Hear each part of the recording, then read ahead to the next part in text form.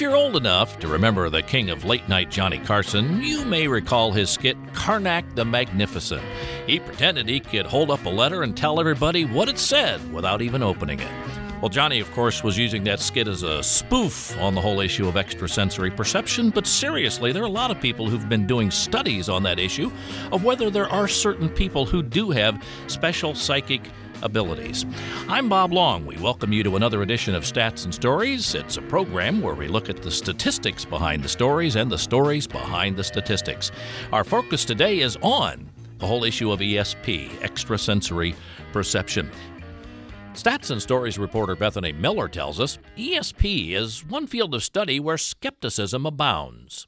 There are some scientific subjects where clinical studies give us confidence in their findings. We've talked in previous Stats and Stories episodes about forensic scientists making great progress studying DNA.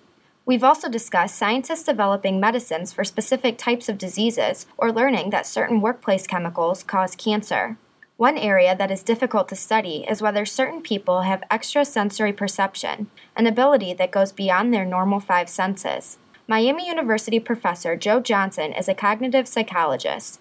He says parapsychology is a difficult field because the burden of proof is higher, given people's natural skepticism. People who are doing visual perception and trying to determine how people, perceive light or how they perceive features of a stimulus or different things in the visual world, you can have people report pretty faithfully what they're seeing, and those sorts of things are easier to investigate, I think. Something like parapsychology, I think it's a little more fuzzy. It's not as well defined exactly what the phenomena may be or how we would know if we're successful in discovering them. Rosemarie Ward is the director of the Center for Enhancement of Learning and Teaching at Miami. She agrees with Joe Johnson that parapsychology is outside the norm.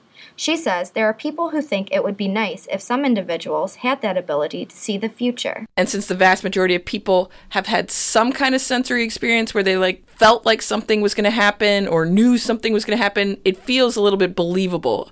And so they hope that it's true, but there's not a lot of concrete evidence to show that those kind of powers exist. Ward says there are scientific methods for studying if someone has extrasensory powers, but the key is eliminating biases that could lead to the results you hope to find. For example, I had a friend who thought every time he walked down a street, the street lights would go off.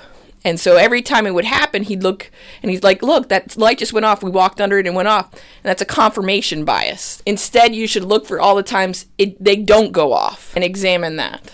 Rosemarie Ward says there definitely are people who believe in ESP, and she points to the number of TV shows that deal with that topic. Joe Johnson says it's hard to say whether media representations are causing any damage to the field of parapsychology. I think it can dilute the message, and I think then it's harder, not just for the scientists, but especially for the average person to separate, right, and to discriminate between, is this something that was done in a scientific way, which is a more credible source of information, or is it something that's a little bit softer or a little bit more for entertainment, if anything else? For example, Johnson says how people perceive the color red isn't as contentious as studies trying to show that someone can see the future.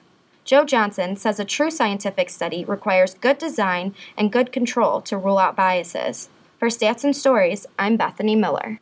Joining me on Stats and Stories for our discussion are Miami University Statistics Department Chair John Baylor, Media Journalism and Film Chair Richard Campbell, and our special guest today, Jessica Utts, the professor and chair of the Department of Statistics at Cal Irvine. And she spent many, many years investigating data from parapsychology, which is the scientific study of possible psychic abilities. And Jessica, we welcome you to the show today. Thank you. It's a pleasure to be here. Well, for those who don't know, we'll start off with what we mean by extrasensory perception. Also, I'm just kind of interested along with that how you got interested in this whole area of study. Okay. Extrasensory perception, generally, first of all, it's a misnomer because we don't know that there's an extra sense, and probably is not. But it basically refers to the ability to have access to information that doesn't come through our normal 5 known senses, however that might happen. How did you get interested in this? I actually I kind of had a lifelong interest in it anyway. I was an undergraduate math and psychology major, quite interested in all aspects of psychology. And then I had a fortuitous circumstance when I was on my first sabbatical at Stanford University. I ended up meeting some people who were doing this research for the federal government, research on ESP for the government. And they needed statistical help, and so I became their statistical consultant and eventually got more and more involved in the work they were doing, and rest is history, as they say. John Baylor. So how was the government using the what kind of studies was the government doing with respect to these? The government actually had a scientific program and then a classified program where they were using people to psychically spy on our enemies, actually. And so that was very interesting. I got involved in the scientific part of it, where they were trying to figure out things like, is it real, first of all, obviously? And if so, how does it work? And can it be taught? And can our enemies be using it against us? Is there any way to block it if somebody else is trying to use it to get information from us? What is psychic spying? Because this was and I know this was an actual government program for like 15 years, right? Yeah, our government for a long time. They had a group of people who they would have basically try to use their own psychic abilities to gain information about various things that were of interest to the government. So it might be we have a satellite image of a facility in the Soviet Union. We want to know what's going on inside. Or we have somebody who's been taken hostage. We want to know where he is. Those kinds of things. John Baylor. So when you looked at these types of studies, you want to then gather data to try to evaluate this, sort of formally evaluate and assess whether these abilities exist. Could you talk about kind of what would be a gold standard of the type of experiment that might be conducted to investigate this phenomena? Absolutely. So the kinds of things I talked about where we were trying to gain information about our enemies and so on, those are not scientific experiments, obviously. Anecdotes are not scientific experiments. And the main reason that anecdotes can't count as scientific experiments is that we don't have any way to assess what just happens by chance in a daily basis. Coincidences are quite common just by chance and so on. So there are two things you need to do a good scientific study. One is you need to close all the loopholes for how people might have access to information in other ways, through cheating or, texting or whatever, subtle cues even. Like you can't, if you're doing an experiment, you could never have somebody in the same room who knows the answer to the question you're trying to get a psychic to answer because they could provide subtle clues. So the first thing is you need this kind of ruling out any kind of ordinary means of communication. And the second criterion for statistical evaluation is that you need to be able to assess what should happen by chance alone. Because if you can't do that, you can't do a statistical assessment. It seems to me that this field is a little different than a lot of other scientific fields. You look at forensic science, and they're always looking for, the best answers on fingerprints and DNA and things like this. But there's always that doubt that people, some people are, as John kind of pointed out, are strong believers in this and others are really skeptical. So does that make it more difficult sometimes when you're trying to do experiments with people? It makes it very difficult for the science to get a fair hearing, because most people, frankly, are not interested in what the science has to say because they've already made up their mind. Almost everybody already has an opinion on whether or not this stuff is real. And the people who are convinced it's real are just as problematic as the people who are convinced that there's no way it can be real, because neither side really wants to look at data. They think they already know the answer. It struck me that is something that this would be, and you just kind of confirmed that it's a place where people have very strong opinions one way or the other. Right. Richard. So in your studies, can you talk about, so what did you find? I mean, do people have psychic ability? Were you able to show that from the research that you did? My bottom line is if we were to treat this area like we treat other areas of science, we would be totally convinced that psychic abilities are real. There's so much evidence out there. The statistical evidence, we look at things that are called p-values. The p-values are so tiny here, if it's only chance, that if suppose that there really is no such thing, the probability of getting the results that we've seen so far just by chance are astronomically small. So there really is a lot of very strong statistical evidence. On the other hand, it's obviously not a strong effect, or we would all know it existed. So it's a weak effect, just like things like the effect of aspirin on preventing heart attacks is a weak effect. You don't see that in everyday life. You can't just see that by people walking around on the street. So it's a weak effect, but it's consistently statistically sound. You're listening to Stats and Stories, where we always talk about the statistics behind the stories and the stories behind the statistics. And today we are talking about this whole field of parapsychology. I'm Bob Long. Our regular panelists today, Miami University Statistics Department Chair John Baylor and Media Journalism Film Chair Richard Campbell. And our special guest today, Jessica Utts, Professor and Chair of the Department of Statistics at Cal Irvine. And as we said, she's spent a number of years investigating this whole field. We also wanted to find out what people on the street know about our topic. So one of the things we asked them was, what exactly is extrasensory perception? I think it's when people can sense others' feelings, or people sense things that aren't within the 5 normal senses, like to the extreme, sensing like a presence that you wouldn't see with the human eye. Maybe like if you were blindfolded and had like 3 different drinks, being able to, based on taste, determine what those drinks were. I just thought of it as reading the future or anything besides like the 5 senses. I'm serious. I think it's a lot of linked to spirituality and what you believe, and if you believe in ghosts and you see something, a shadow. And honestly, I have no idea what that means, but I feel like it would have to do with like an extra sense. So someone is more perceptive than average, and that their like sensory threshold is lower than that of a normal person. Something that doesn't use like the 5 basic senses, but it's still just like something in your head. I don't know how to explain it, but that's like as close as I can get. John Baylor, we'll go to you for the next question. You know, one of the things that in an earlier conversation we had, you mentioned a variety of other ways that this phenomena is described and some of the other terms that are used. Could you go through some of that list and help us see what makes sense to you as when you describe it and how you characterize this phenomena? Sure. So a sort of neutral one was supposed to be just the Greek letter psi, PSI, that's used. But one of the ones they used in the government work was anomalous cognition, with the idea that there's something going on that we can't explain about cognition. More recently, people have been using a term non-local consciousness to indicate that there's something going on here that has to do with our consciousness, but not something where you're just sort of locally getting the information. Richard, could you talk about, kind of walk us through what one of your experiments is like? Sure. So a very simple experiment would be so first of all, let me start. Before the experiment is done, you have to prepare what's called a target pool, a pool of possibilities for what you're going to have somebody try to guess. So let's say you have a collection of 200 photographs. That's what you're going to use as your target pool. And to make it more concrete, let's say you have 200 photographs taken from a magazine like National Geographic. So you have these 200 photographs. The way it proceeds is you randomly select one of the photographs, and that's going to be the so-called target. And the person who's going to try to use their abilities to do this is simply told, there's a photograph. I'm going to show it to you later, and I want you to describe it now. So that's the experiment. So the person describes it however they can. They maybe draw pictures of what they think it might be. They talk and so on.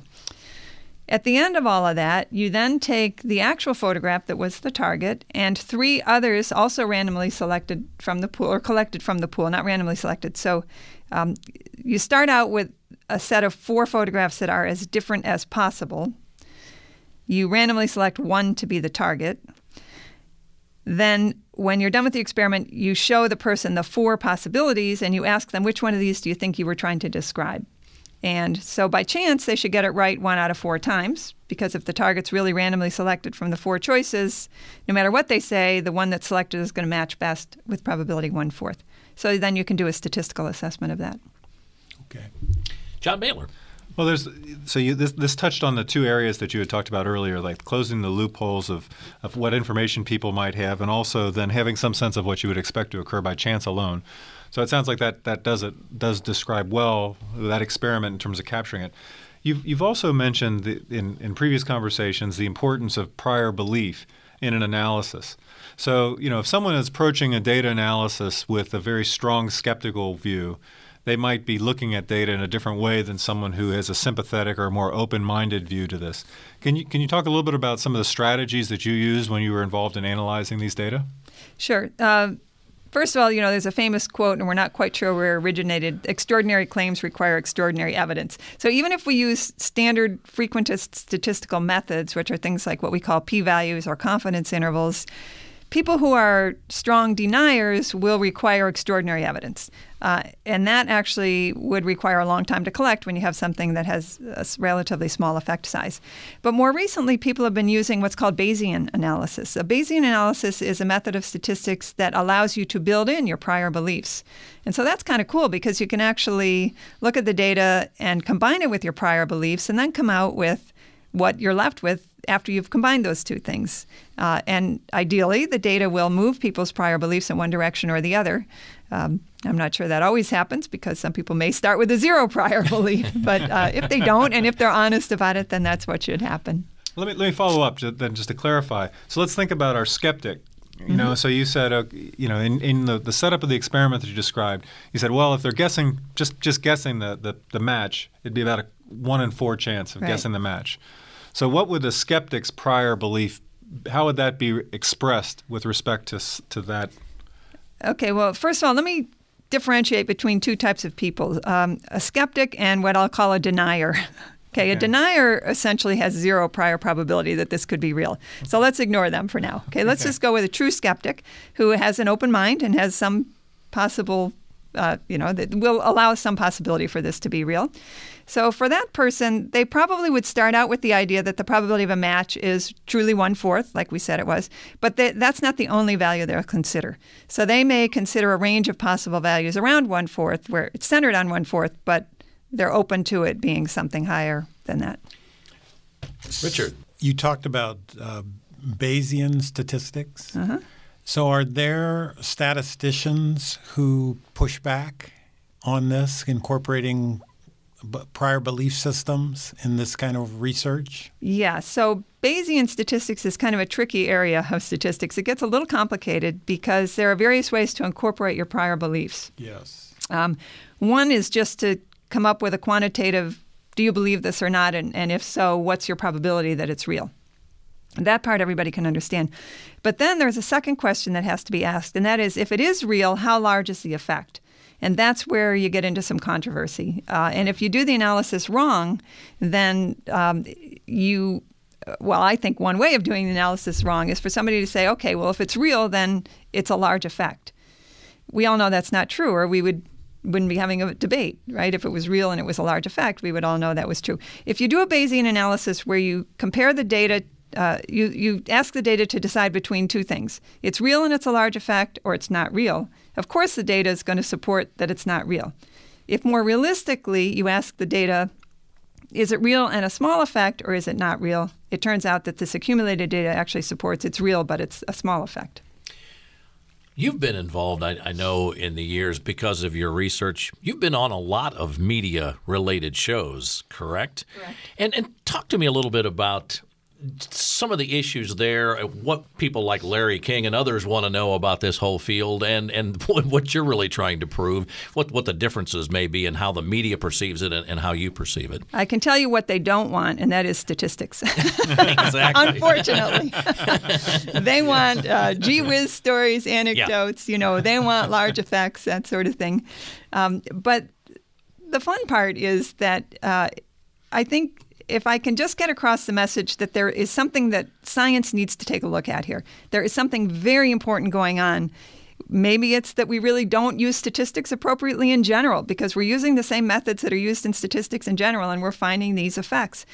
So maybe it's that, or more realistically, I think, is that we don't understand physics and consciousness. And there's a little crack in the cosmic egg, as there was a title of a book a long time ago, telling us that there's something going on here that we really need to take seriously beyond just the statistical stuff. Richard, I know you had a question. So I want to follow up on that because I know one of the things, given your involvement in media, and you see stories that journalists do that are about data, about statistics. Talk a little bit about common errors you see journalists make. I mean, this is part of, I think, what we're trying to do here is figure out how to help journalists tell stories that get the data right and explain it better to a general public. Right. So nothing to do with the ESP research because this is not an issue there. But in general, one of the things that journalists get wrong is the whole idea of causation versus correlation. If you do what's called an observational study, where you simply observe what's going on, you cannot make a cause and effect conclusion. I'll give you a good example that was in the news within the past few years. A study that showed that coffee drinkers actually seem to have longer lifespan than non-coffee drinkers. And some of the headlines that reported that study said things like, drink coffee, live longer. So if you want to live longer, start drinking coffee. The idea being that you could alter this with a cause and effect relationship.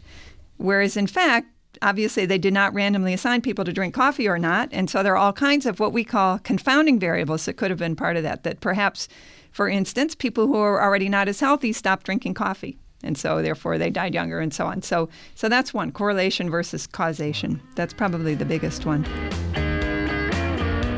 You're listening to Stats and Stories, and today we're talking about the field of parapsychology, the topic of ESP, extrasensory perception.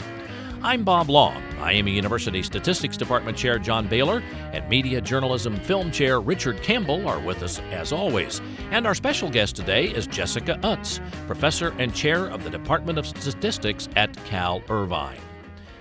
We wanted to find out if people know someone who seems to have that ability to predict events before they happen.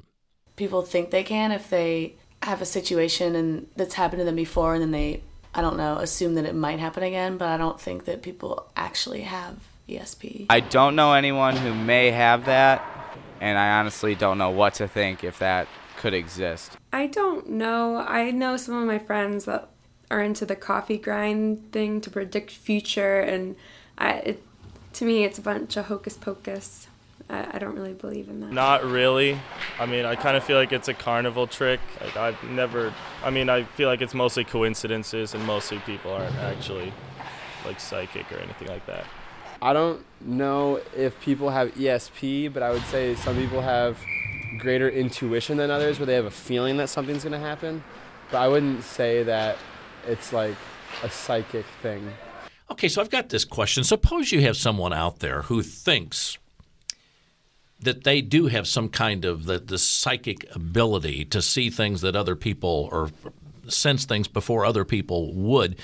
And if they're curious about that, is there any way they can find out whether there's something different about them compared with others? That's a good question. There are actually some online websites, and people are actually developing apps now to do this. One website people might check out is gotpsi.org. It's GOTPSI.org. And you can go on there and you can actually try some tests for yourself.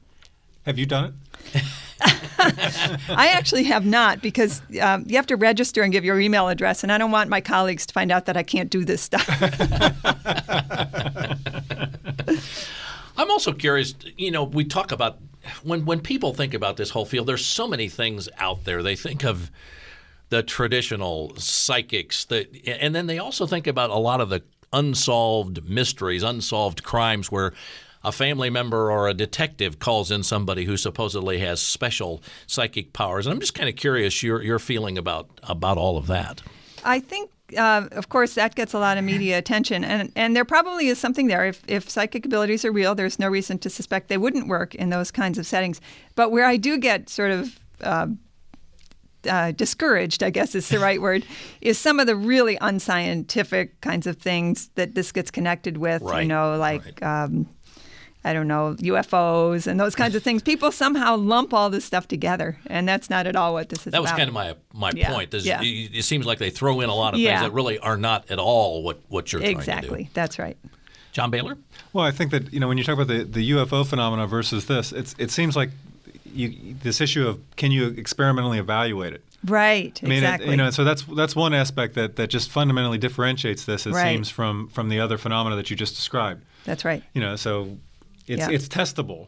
Yes. So the other things that aren't testable, what are you going to do? Yeah, exactly right. In fact, as I said, one of the things we need in order to do statistics at all is we know what should happen by chance. And so if you can set up an experiment where you know what should happen by chance, then you can use statistics. But I don't know how you would do that with a UFO sort of hypothesis. Richard. So if say there's an unsolved mystery and somebody approaches the police department and says, "I have psychic ability. I can find this person." Could the police come to you and say, "Can you test and see whether this person has psychic ability?" And have you ever been asked to do that? I have not been asked to do that, and it's kind of tricky because in solving police crimes, again, you're not really setting up something where you know what should happen by chance. And so there have been cases where people have actually been accused of the crime because they seem to have information. Yes. So that's a very tricky business to get into. There is a guy who worked for the federal government named Joe McMoneagle who actually does this now for a living, and he works for companies and so on. And he has been part of a Japanese television show where he's been brought over there several times to find missing people. So they'll give him some information, and he'll actually psychically find these people, and he seems to be pretty good at it. So, but it's not a kind of a formal scientific test. John Baylor.